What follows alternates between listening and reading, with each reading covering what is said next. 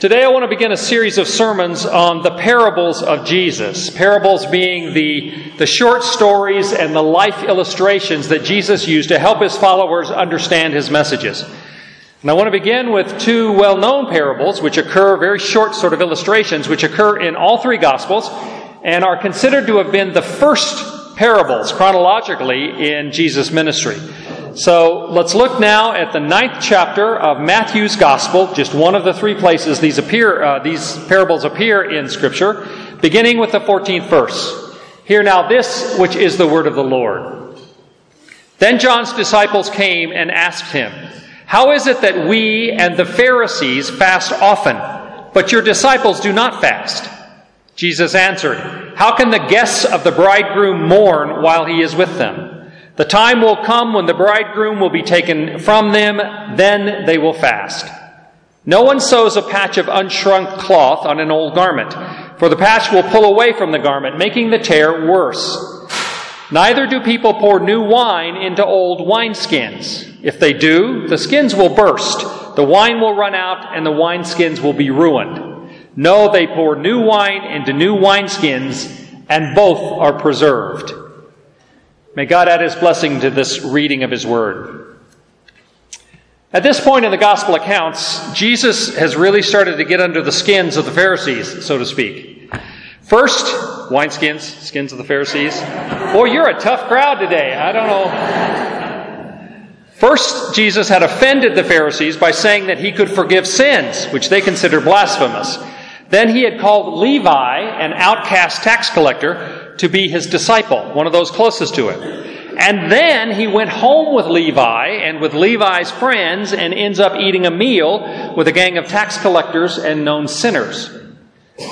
The Pharisees were very upset with him, and now we discover that when the Pharisees and even the disciples of John, those who had been followers of John the Baptist before Jesus comes along, they have been fasting. It's possible that John's followers were fasting because he had been put in prison. But Jesus and his followers during this period of time, they go right on, eating and drinking like there was no tomorrow. It's worth noting that this was not a time of required religious fasting according to the Jewish faith. If it had have been, Jesus, who was very meticulous in following the Jewish regulations, would have been fasting. Now, granted, he upended them and he reinterpreted them, but he still attended temple when necessary. He went to the festivals, etc. But the Mosaic law, in fact, actually required only one time of fasting each year, and that was the Day of Atonement. Though during the Babylonian exile, the Jews had sometimes developed other feasts, and they had become traditional, and they had become traditional. It seems much more likely coincidental that John's disciples were fasting at the same time that the Pharisees were fasting as part of their showy righteousness. In order to prove just how good they were, the Pharisees made a big deal of the fact that they fasted every Monday and Thursday, twice a week. And then they wanted to make sure everybody knew about it, because they considered that just all that more credit to them as being spiritual. But it may be that the reference to Jesus and his followers not fasting is a reference to the meal Jesus had just had with his disciples and those tax collectors and sinners. And those tax collectors and sinners would not have cared whether it was a time of fasting or not. So according to the parallel account in Mark, in addition to John's disciples, the Pharisees also approached Jesus. First to question the company he was keeping, and then to ask why he and his followers were not more pious like the Pharisees were. In effect, they were saying that they wanted Jesus to explain why he was having such a good time with these unsavory people that he was hanging with. His conduct to both the Pharisees and apparently to John's followers seemed inappropriate. John the Baptist, by comparison, had been a very austere man. You will remember he lived in the wilderness. The clothing and the food was stuff that he took from the natural environment. So he was even something of a recluse, a hermit. But Jesus accepted, unlike John the Baptist, Jesus accepted invitations to meals. He played with children. He apparently enjoyed social gatherings. Later on in Matthew, Jesus says this, Matthew 11, 2 chapters later, "For John came neither eating nor drinking, and they said, 'He has a demon.' The Son of Man came eating and drinking, and they say, 'Here is a glutton and a drunkard, a friend of tax collectors and sinners.' In other words, you're never satisfied, people. It's clear the Pharisees were scandalized to see Jesus at this party with these terrible people. And apparently some of the pious disciples of John the Baptist were also perplexed by Jesus' actions. Jesus had already made it clear, however, that he came to convert sinners, not to compliment the self-righteous.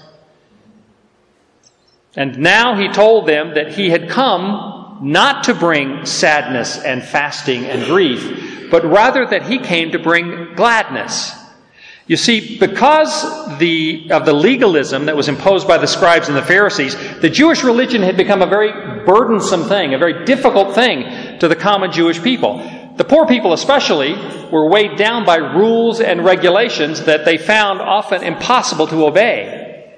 In Matthew 23, Jesus says they, meaning the Pharisees, tie up heavy, cumbersome loads and put them on other people's shoulders, but they themselves do not willingly lift a finger to help move them. But now, over against this legalism and this judgment, Jesus is telling them, life is not supposed to be like a funeral. God wants life to be like a wedding feast. Jesus says, I'm the bridegroom, and these people are my wedding guests. Are not wedding guests supposed to have a good time? Now, to the Jews of that time, fasting was usually a sign of sorrow and of mourning. And often it was a time of contrition of sin. That's why it's part of the Day of Atonement. But a Jewish wedding was just the opposite. Jewish weddings were lavish affairs. They lasted 7 days. They were full of feasting and dancing and singing. No wedding guest was permitted to fast or mourn or engage in hard labor during the wedding feast. It was a time exclusively for joy and for celebration. John the Baptist had already announced that Jesus was the bridegroom, and our Lord had performed his first miracle at a joyous marriage feast at Cana, the turning of the water into wine, over 900 gallons of wine, by the way. Now he was inviting people to come to the wedding in which he was the bridegroom and they were to be the bride. It was not a time for fasting. As long as he was there, it was a time for joy and celebration. C.S. Lewis, whose autobiography is entitled Surprised by Joy, which his friends thought was hilarious because after he wrote that book, later on, he met Joy Davidman and ended up marrying her and truly was surprised by joy because he never thought he would marry. But this book, Surprised by Joy, is about much of Christian joy in life. And in that book, one of the most profound things he says, Lewis says, is that joy is the serious business of heaven. Isn't that good? Joy is the serious business of heaven. Jesus had come to earth to bring the kingdom of God and salvation, but not as a burdensome thing, as part of the experience of a kingdom of joy in our lives. So the wedding feast analogy is perfect. After all, becoming a Christian is like entering into a marriage relationship. Two people don't get married just because they know each other or even because they have strong feelings about each other. In order to be married, they must commit themselves to each other and make that commitment known. In most societies, the man and woman publicly affirm their commitment when they say, I do, in public. In the same way, salvation in Christ involves much more than just a person knowing about Christ or even having good feelings about Christ. Salvation comes when a sinner commits himself or herself to Jesus Christ and says, I do want to become a follower of Jesus. And then the believer enters into the joy of this spiritual relationship, bearing Jesus' name, enjoying his love and protection, and one day living with him in his glorious home in heaven. And when you are married to Christ, life becomes a wedding feast, a place of joy and celebration in spite of the trials and difficulties that still exist in our lives. In Christ we have joy, because Lewis was right. Joy is the serious business of heaven, and it begins for us now. Our continued life in Christ, here and now, is in preparation for the complete joy we will experience in heaven with him. And so here in Matthew, as well as in Mark and Luke, all three of the places that have these parables, we're taught, I believe, three very important lessons about the ministry of Christ, the kingdom of God, and how it should affect us. As we've already said, Jesus was not interested in complimenting the self-righteous or the religious. He came to save sinners, which is why he spent so much time with sinners and had so little patience for those hyper-religious, self-righteous ones. Secondly, after coming to save sinners, he came to bring joy and not sadness. Jesus wants us to have celebration rather than perpetual mourning and fasting. And the third lesson, I believe, is that he came to introduce the new, not just to patch up the old.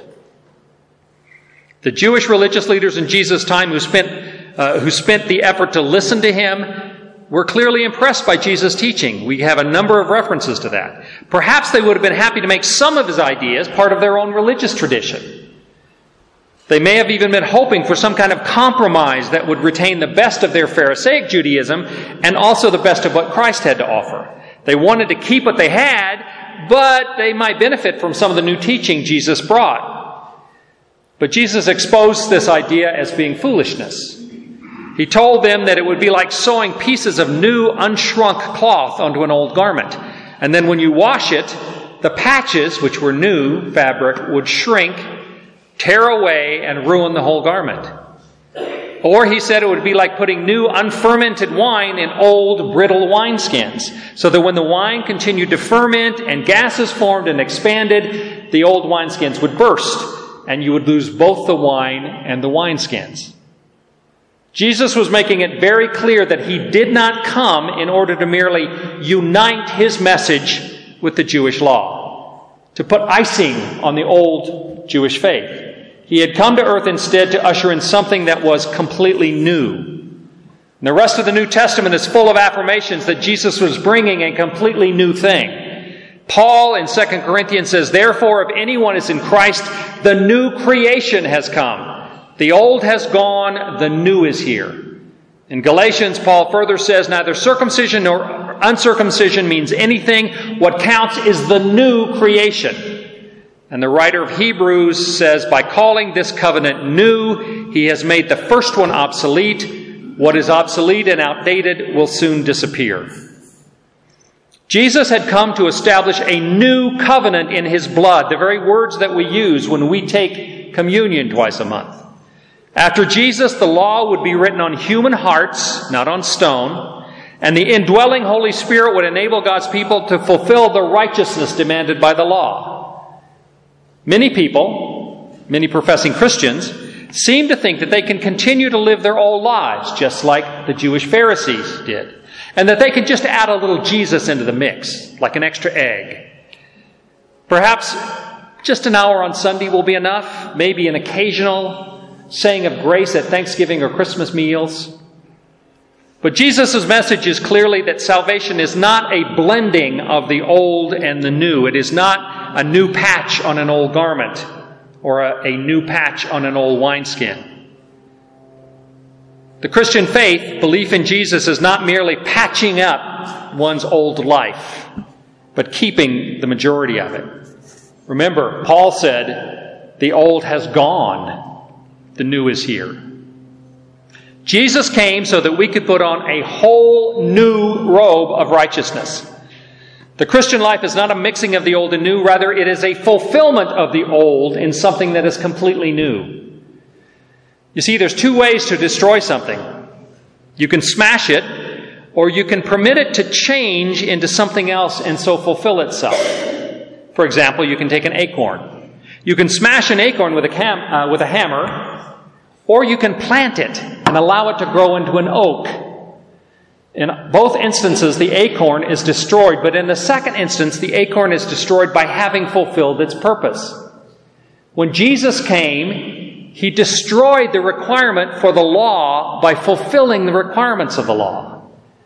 Jesus fulfilled the prophecies, the demands, and the expectations of the law of Moses. The law was fulfilled at Calvary when the perfect sacrifice was offered for the sins of the world so that no future sacrifices would ever have to be made. In Jesus Christ, we have the fulfillment of everything God promised to his people through the entire Old Testament. In addition, by using these illustrations, as he did of the old and new garments, the old wine in new wine in old wineskins, Jesus made it clear that he was offering the one true faith and not some syncretistic world religion. I teach world religions, and I believe as Christians, you've heard me say many times probably, I believe we have a responsibility to know what other people believe so that we can be affirmed in what we believe, how it is different, and why we believe it is uniquely true. But some well-meaning but spiritually blind religious leaders sometimes suggest that we take the best from each of the world religions, that we blend it in with the best of the Christian faith, and therefore manufacture a synthetic faith that would be acceptable to everybody. But that doesn't work. Christianity is not like other religions. It does not blend. The Christian faith is exclusive in its character. It will not accept any other faith as its equal or its superior or something to be blended with the Christian faith. Now, that sounds harsh in our pluralistic world when there's so many people with so many different beliefs. And we as Christians have to be very careful that we never come across as smug or self-righteous about our faith. At the same time, we can never forget that a basic principle of our Christian faith is the belief that Jesus Christ, as the divine Son of God who saves us from our sins, is, among all the other religions and philosophies available in the world, uniquely true. In Acts 4, in Peter's testimony before the Sanhedrin, he said, "Salvation is found in no one else, for there is no other name under heaven given to mankind by which we may be saved." In 1 Timothy, Paul writes, "For there is one God and one mediator between God and man, the man Christ Jesus, who gave himself as a ransom for all people." As sympathetic as we can and should be to people who have other beliefs, as much as we need to know about what different people in the world believe, we are called to stand firm in our belief that Christianity is quite simply more true than any other religion or philosophy, and to do that with compassion. But that doesn't mean, just because we believe that Christianity is more true, that we somehow ought to lord it over others who don't yet know Jesus, as though we're part of an exclusive club, which others are not yet allowed to enter into. Rather, we need to desire with all our hearts that others too would come to know Jesus, to experience His mercy and grace. And we should do everything in our power to share the grace of God with them by introducing them to His Son, Jesus. I love the old adage. It's almost cliche, but all cliche means is that it's been popular because it's true, that evangelism, sharing our faith, is like one beggar telling another beggar where to find bread. Not because I'm better, not because I have been in any way qualified or that I deserve something more. I am one beggar telling another beggar where to find bread. But I do need to recognize in the Christian faith that Jesus is the only living bread. And so in conclusion, the main messages that Matthew gives us in this passage from his gospel and the parallel passages in Mark and Luke as well. First, Jesus came to save sinners, not to compliment the self-righteous religious people. That's why the church should not be a resort for fat and happy believers, but rather it should be a hospital for people needing salvation and healing. This is one of the reasons that we as a church do all we can to reach out to people not only with spiritual needs, but with physical needs, to show care for them. We are to be a hospital because Jesus spent His time with the sinners and the broken, not with the religious people. Secondly, Jesus came to bring us joy, not judgment. He wants us to enjoy our lives, to enjoy our faith, to enjoy each other in Him. Joy is and should be the unique domain of Christians. A dour and melancholy Christian is a contradiction of terms. Doesn't mean you can't be sad sometimes. But if you go through life saying, "Oh, woe is me," you need to look at your faith. Jesus has given us life abundantly, and He wants us to enjoy it. And third, our joy is rooted in the fact that in His incarnation, Jesus brought a new thing. He did not simply patch up the old law, nor does He simply patch up our old lives and let us keep the rest of it. He most certainly did not come to bring us just one more religion among many. that can be blended together. In Jesus, all things are new, salvation is unique, and we are a completely new creation. And we should celebrate that with great joy. There simply is no more fun or exciting life than a life that is committed to living in Christ. That's why you hear the sounds of joy in the morning before the service starts, as we share together. That is what God desires for all of us. It's what Jesus wants, for us to enjoy one another and Him. But to do so, you can't just put your toe in the water. You'll never know what it's like to swim if you never jump in. And so, to find joy in Jesus, you do have to throw yourselves completely into Him. And there you find the joy of the Christian faith. Amen.